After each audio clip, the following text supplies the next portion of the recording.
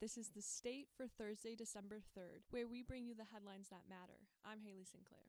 President Donald Trump's attorney, Rudy Giuliani, came to Michigan to testify before the state Senate on the election process yesterday afternoon, despite the Michigan State Board of Canvassers' certification of the election results a week prior.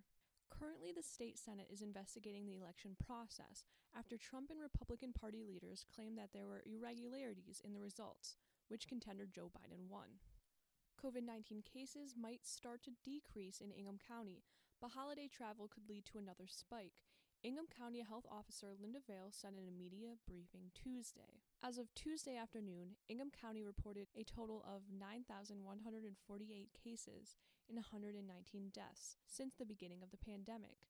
Of these, around 7,000 cases and all but 40 deaths have occurred since September 1st.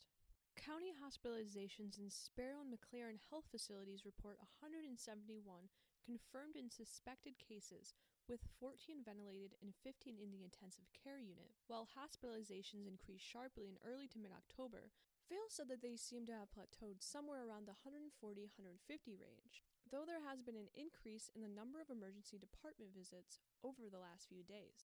The month of November saw 45 deaths alone, up 16 from last week's report, with a total of 50 deaths prior to October. The November total sits at just 5 deaths, less than the 7-month span from March through September. Thank you for joining us for The State, produced by The State News and Impact 89 FM. You can find us online at statenews.com and impact89fm.org. We'll be back tomorrow with more.